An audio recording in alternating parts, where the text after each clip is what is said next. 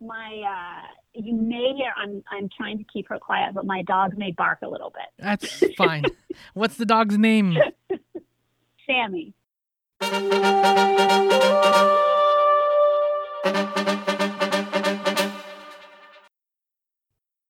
Yo, welcome to my summer lair. I am Sammy, serial podcaster, Yunnan.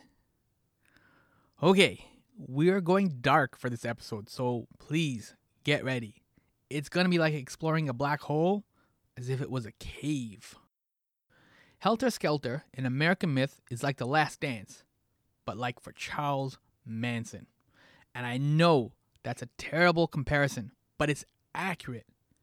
It is a sociological and anthropological dig. It is archaeology to understand sociology. Like, it's a strange commentary on our endless fascination with true crime and serial killers. Like, we know who the killers are. We know the Son of Sam. We know Charles Manson. We know the Golden State Killer. But often, we do not know who their victims are, right? It's all unbalanced and kind of backwards. Think about it. It's been 4 years since we visited Charles Manson in prison in Fincher's Mindhunter. And it's been 2 years since we witnessed the twisted Tinseltown terror of the Manson family in Quentin Tarantino's fairy tale Once Upon a Time in Hollywood. And it's been less than a year when Epix in America broadcast Helter Skelter, an American myth, on July 26, 2020.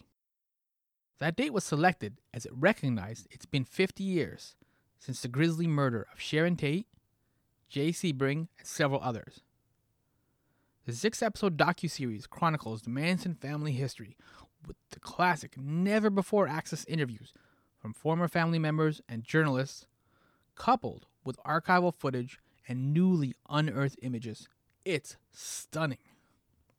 You know Leslie Chilcott as a producer on such documentaries as An Inconvenient Truth and its sequel, as well as Waiting for Superman and It Might Get Loud. All fantastic work. This time for Helter Skelter, she's the executive producer and director behind this dramatic docu-series.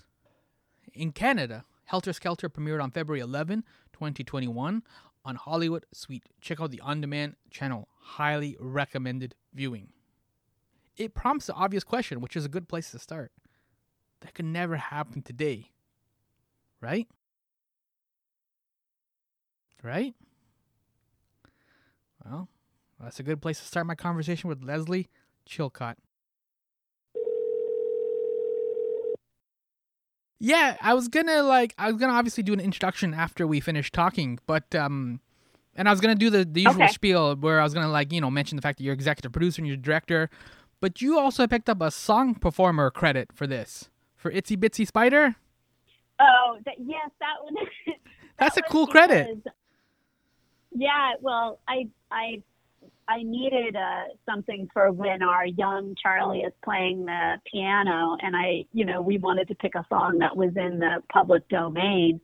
So I just played it at home and then recorded it and sent it to my editor, and then, tried to play like a 5-year-old, for example, which is fine because I don't play the piano anymore. So I naturally sound like a 5-year-old anyway. So that was just kind of a funny little thing. Mm-hmm. Yeah.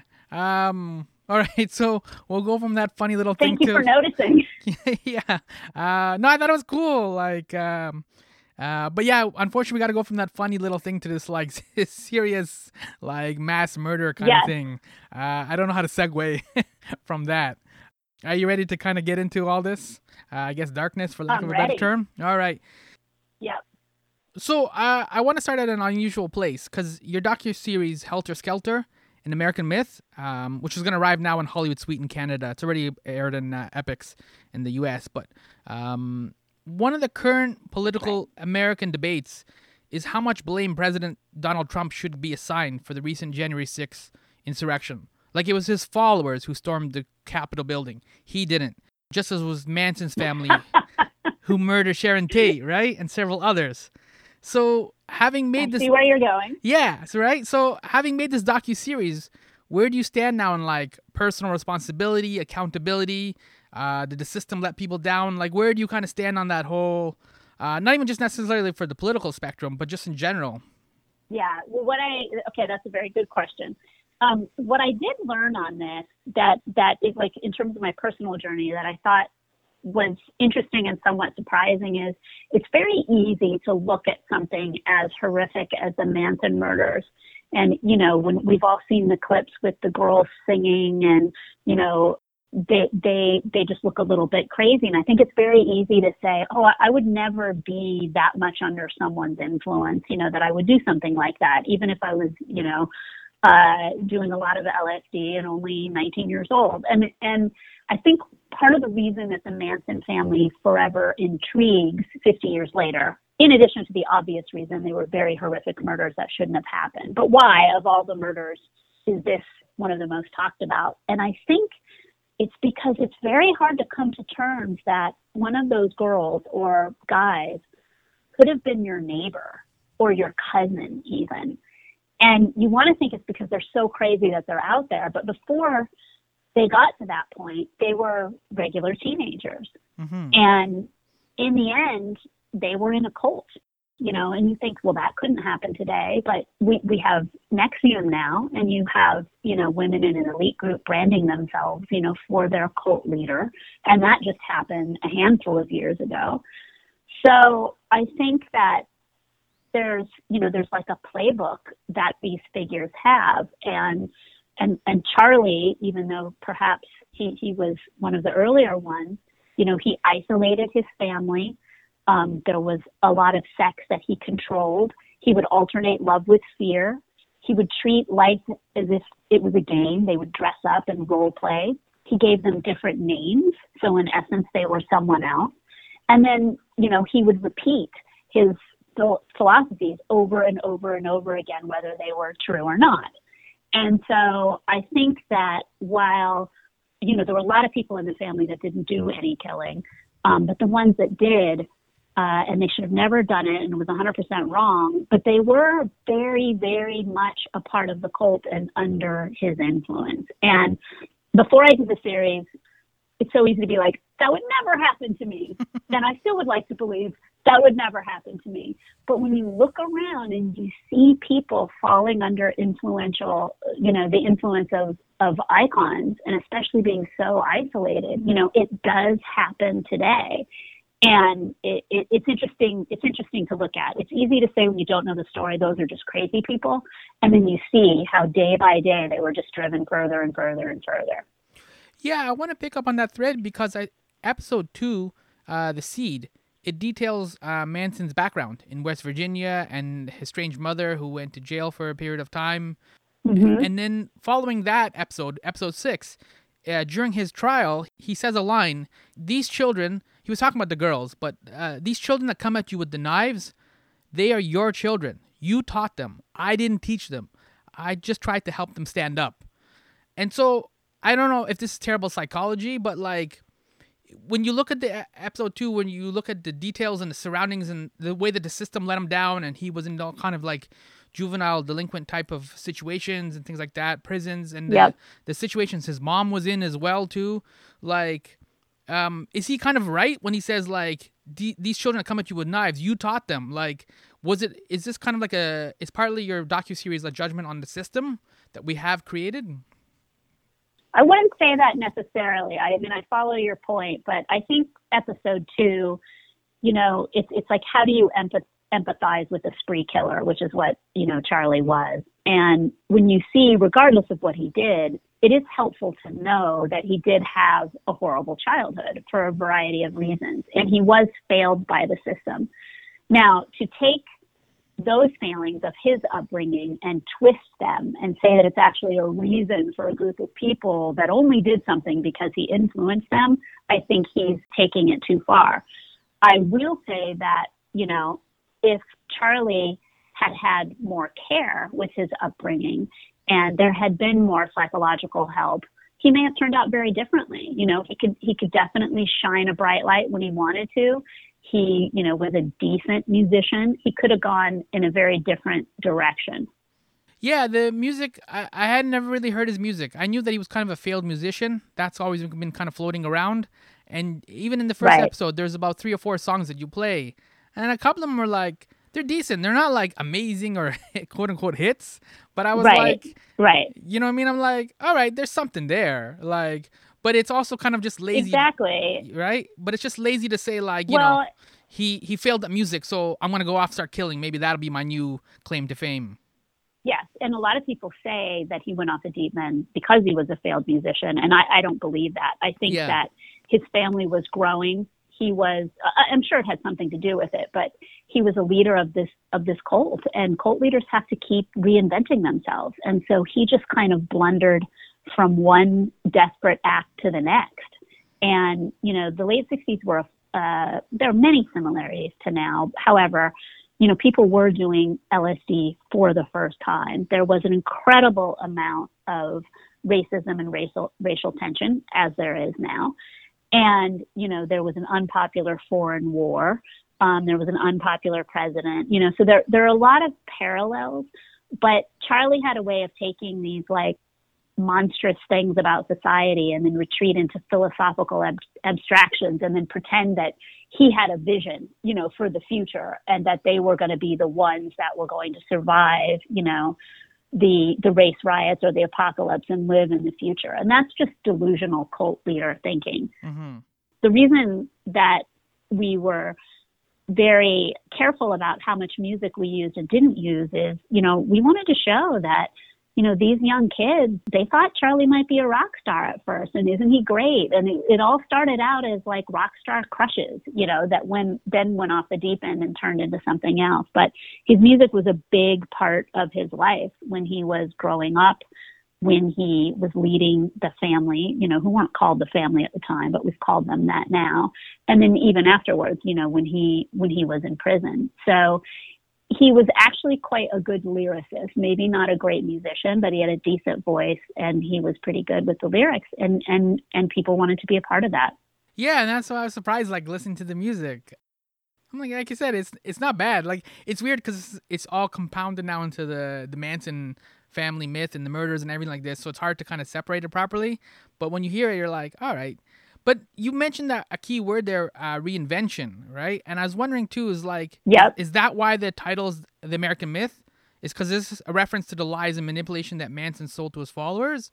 Or is it recognizing the various, I guess, conspiracy theories that swirl around Manson, like the CIA asset and all these kind of things? Why is it called American Myth? That's the exact question that I wanted people asking themselves. One is that Helter Skelter was a book, which is a fantastic book by Vincent Bugliosi, the prosecutor, but it's all told from the prosecutorial point of view. Mm-hmm. And the myth, so to speak, it's a couple of things. It's a lot of the lore that you just described, but it's also Manson is given this credit for being some kind of genius leader, manipulator of people, and that he had this vision for the future and he was a mastermind criminal. That part is a myth. He literally was going from one paranoid blunder to another. He was not this, they called him a bearded Svengali. I mean, he was not a genius. He was a really good salesperson, a really good con artist, mixed in with that with some genuine feelings. Like, what's wrong with living on a commune outside of society and finding your own food for free and doing your own thing, So there's some things that were appealing to the 60s counterculture and the young people at that time. But for every member that came to live with him, there were probably a dozen that he approached that wouldn't. So the myth is that he had this total master plan, which he didn't. So then is this an LA story? Because LA features prominently as well in the docuseries, right? And LA is always about that whole thing of like, Brad Pitt comes to LA and he only has $100 in his pocket. And and then now look at him, he's this big time movie star, right? So is it kind of also like an LA myth as well? I think it's definitely an LA story, but that has more to do with the geography of it. You know, the whole thing took place here. Manson came out here when he was quite young with his wife at that time and ended up in, you know, the bigger adult prison, you know, here at Terminal Island in California. And then there were all these trips to the desert, you know, where they were supposedly, you know, looking for things buried in the desert that weren't there. And so it's a very Southern California story in the latter part. In the beginning, of course, when Charlie got out of prison in Terminal Island, he went up to Northern California and rocked, you know, right smack in the middle of what was happening at Berkeley and then across the bridge over at Haight-Ashbury. So he was kind of formed there, and he was really surprised about, you know, the free love and the gurus on every other corner, you know, and he's like, I can do that. So it's a California story in that sense for sure. Yeah, and it's hustling too. You already mentioned too, like some of the dumpster diving and things like that. We're gonna live on a ranch, and it's this kind of utopia, right? So it's like it's a hustler. Yes, yeah, and you know, a lot of the ideas, you know, before he kind of lost his mind and things went dark. I mean, those weren't even his ideas. People were doing this. There were communes in all over California and Oregon and other states, and this community living. And why not live in a, you know, a society where everyone's free? And, you know, if you just have to work and get the minimal thing, or maybe you don't have to work that much. I mean, there's a lot of people that feel that way that, you know, these days, excuse me. So it all started out as, you know, he was hoping to create this sort of sex-based utopia, right? Or even just a utopia. Mm-hmm. But then as the leader, he didn't, you know, he had to keep reinventing himself, and there was no money. So then what are you going to do? How are you going to make your money? So it all went south very quickly. So I guess rather than asking you the traditional question of like, why would you make, like, you know what I mean? Like we've been kind of, Quentin Tarantino just put out Once Upon a Time in Hollywood about 4 years ago. Fincher's Mindhunter. I actually used the same actor for Manson. He made an appearance in the first couple episodes of season 2. So rather than ask you like the typical, like, why did you make this kind of question? Like, was your intent or was your hope that the more that we kind of talk about Charles Manson, like, does it kind of demystify him? Like when you kind of cut the red wire of a bomb in a movie, right? It kind of drains all the tension, and it's not a scary thing anymore now, and it's just kind of much more neutralized. Is that kind of a hope or intention as well for making? Yeah, that is. That's a good way of putting it. I mean, there has been, you know, so much stuff on Manson, but, you know, we had the time, the 6 hours to do the deep dive and get away from the headlines. And a lot of shows inadvertently really glorified him, like I said, into this like mastermind leader. And I wanted to debunk him. You know, he conned a lot of people. Some people genuinely liked him, but there were a huge amount of people that didn't. And it was something that could have, you know, was very ripe for happening right at the end of the 60s. But to give him all this credit, you know, like we should be talking more about the victims, and quite frankly, we should be talking about more important issues. There's all these people that have made him into this misunderstood guy, you know, and he had a horrible upbringing, and you can feel for him. I think when you watch episode 2, you find yourself surprised because you're like, I feel bad for Charles Manson, you know, but I mean, he was a kid, you know, and all of these horrible things were going on. So you can see what happened in that background. So I think what I wanted to do was exactly what you said, was to demystify the man, the leader of this family, you know, call him the spree killer that he was, and knock him off of sort of that he's become an icon in a weird way. He's a murderer who's become an icon, right? Mm-hmm. And I wanted to do a much deeper anthropological dig. How could that happen in the late 60s? What was playing on the radio? What was it like to be able to hitchhike all the time? Like, how could you just fall in with people like that? Well, because you were hitchhiking. But I wanted to go beyond the tabloid-esque coverage that you see a lot and talk about, you know, there was something very morally serious going on underneath this spectacle of the family.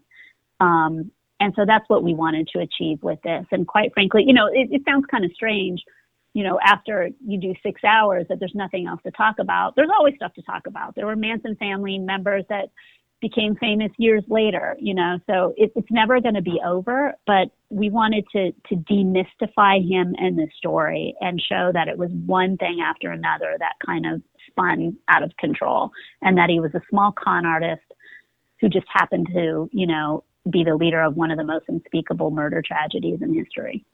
Yeah, it's a strange commentary, like our fascination with true crime and serial killers.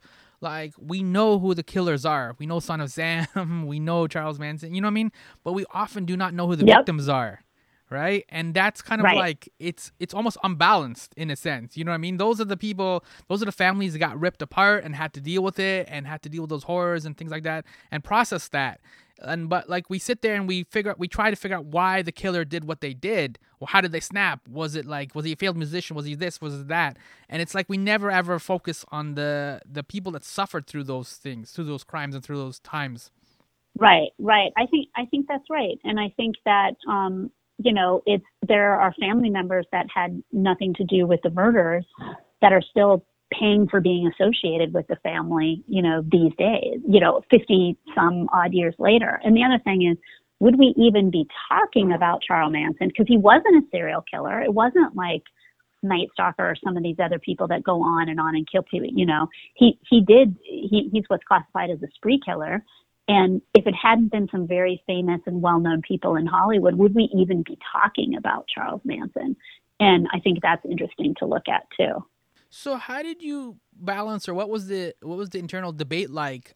Because you show some of the actual photos, some of the grisly crime scene photos.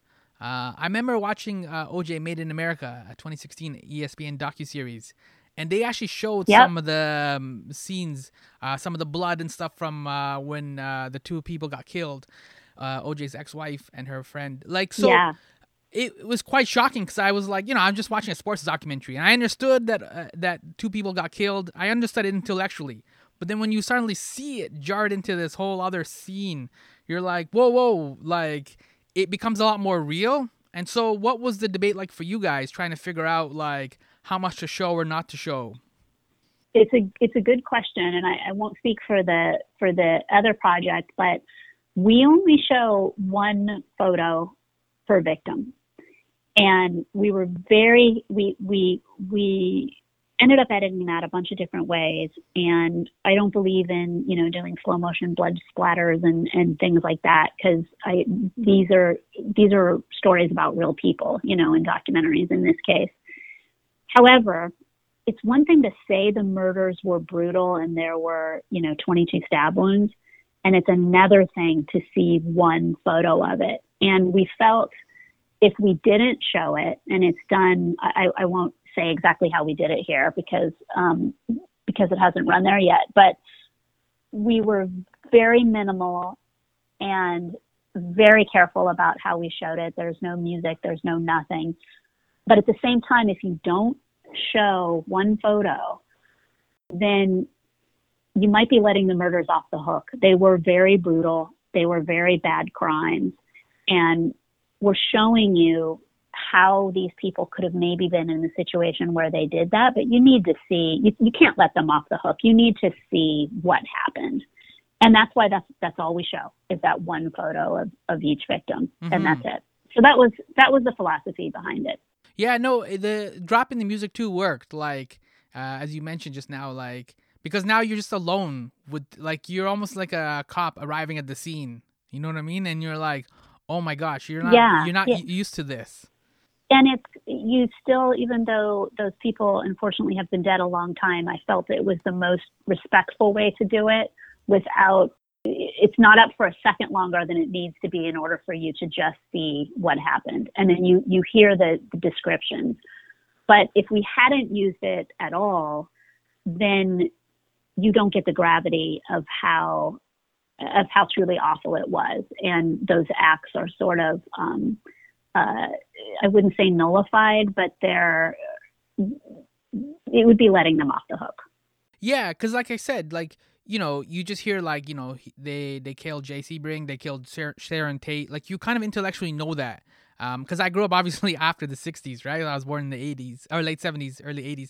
So it's like I grew up after, and so I know intellectually what they did, right? Right. And you're like, okay, that's awful. And she Right. was pregnant. I'm like, that's horrible. Yeah. Right. And so you can make the similar noises, but when you actually see, and like you said, when you actually get the details of what they did, you're like, oh my goodness, that's disturbing, right? And it moves you to that extra level of empathy and like it's a dark place to do that. It is. And some people have done recreations. I just didn't think, since we were doing this deep sociological and anthropological dig, I didn't want to do that. I just wanted to show one photo of the real thing, and that's it. Because we can't forget how, horrible it actually was. So thank you so much for your time. Where can people find you online to follow up on your work? Because you do a lot of different cool work. You've done Inconvenient Truth, It Might Get Loud, Waiting for Superman. Where can people find you online to get more details on whatever you're working on next? At Leslie Chilcott at Twitter and Instagram. That's it. Thank you so much for hanging out. And Thank you so much. I'm sorry we ended on a somber note. Yeah, I know. Sorry, I know. I wanted to find a couple more fun questions, but it's hard with this subject area. But thank you so much. You did a great job with this, and also Waiting for Superman. I know you worked on that as well. So high five to you and the team there. Mm-hmm. Yeah, thank you so much. Thank you for your interest. I appreciate it. All right. Have a good night. You too, Sammy. Take care.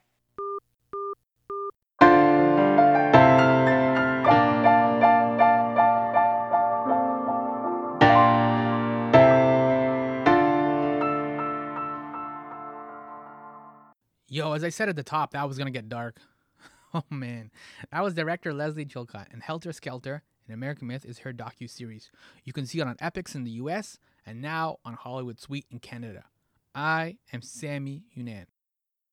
Look, often when celebrities or famous folks like a former president or say MLK pass away, we eagerly participate in this ritual of reduction. We sand off the gruff edges, we gloss over their sins, and we reduce or even dilute their value and impact. MLK is basically down to greeting cards, like little sound bites, like when his movement and his legacy and his life is so much more. It's so much bigger. It should be so much bigger. And then yet, oddly and every so often, we expand a famous folk's life. We've done this with Charles Manson. We've expanded his life and his legacy, when really we should have reduced it. His life has become a pop culture prism from which we see a colorful spectrum of positions, conspiracy theories, and true crime facts, a classic complicated American saga. I vaguely knew about the Manson murders. I obviously knew who Charlie Manson was, but I had no historical handle to pick it up. Leslie Chilcott's Helter Skelter is a fantastic historical handle, if you can handle it. It is the unsettling contextual reckoning of a dark moment in the so-called summer of love. It's like staring at an eclipse because it's not something that happens often. At least you hope it doesn't happen often. We know this. Accidents suck. We accept they're part of the cost for flights and self-driving cars because they make the experiences better. They make the experiences safer. You need to have accidents so you can understand what went wrong and make the necessary safety adjustments. Because of car accidents, we've added airbags and windshield wipers, even seatbelts. These valuable items that we take for granted were not part of the original car designs. We've adjusted and learned from our mistakes. Even though those lessons tragically cost a lot of lives. When Leslie says in this conversation, it's easy to say, when you don't know the story, those are just crazy people. And then you see how day by day, they were just driven further and further and further. Yo, she's right. It is so easy to dismiss these people as crazy because that reduces the tragedy. This is a fascinating docuseries. I highly recommend it. Must see TV. I'm not a fan of holding a strong opinion when you haven't done the homework. There's no need to read the room if the room isn't well read, right? So this is a great starting point for understanding who Charles Manson was, who his family was, and grappling with the horrific and devastating ripples that murder so often creates. The case isn't closed just because the cops caught the bad guy and put him in jail. That's the law. But that's not justice. Make a strong tea and check out this docuseries. Reach out to me and tell me what your takeaway is. What stood out to you? What surprised you? Did you learn anything? Let me know on social media. My pal Sammy for me, my summer layer for the show. Twitter, Facebook, and IG are all my pal Sammy and my summer layer. Thank you so much for listening to me in the Netflix world. Hollywood, yo.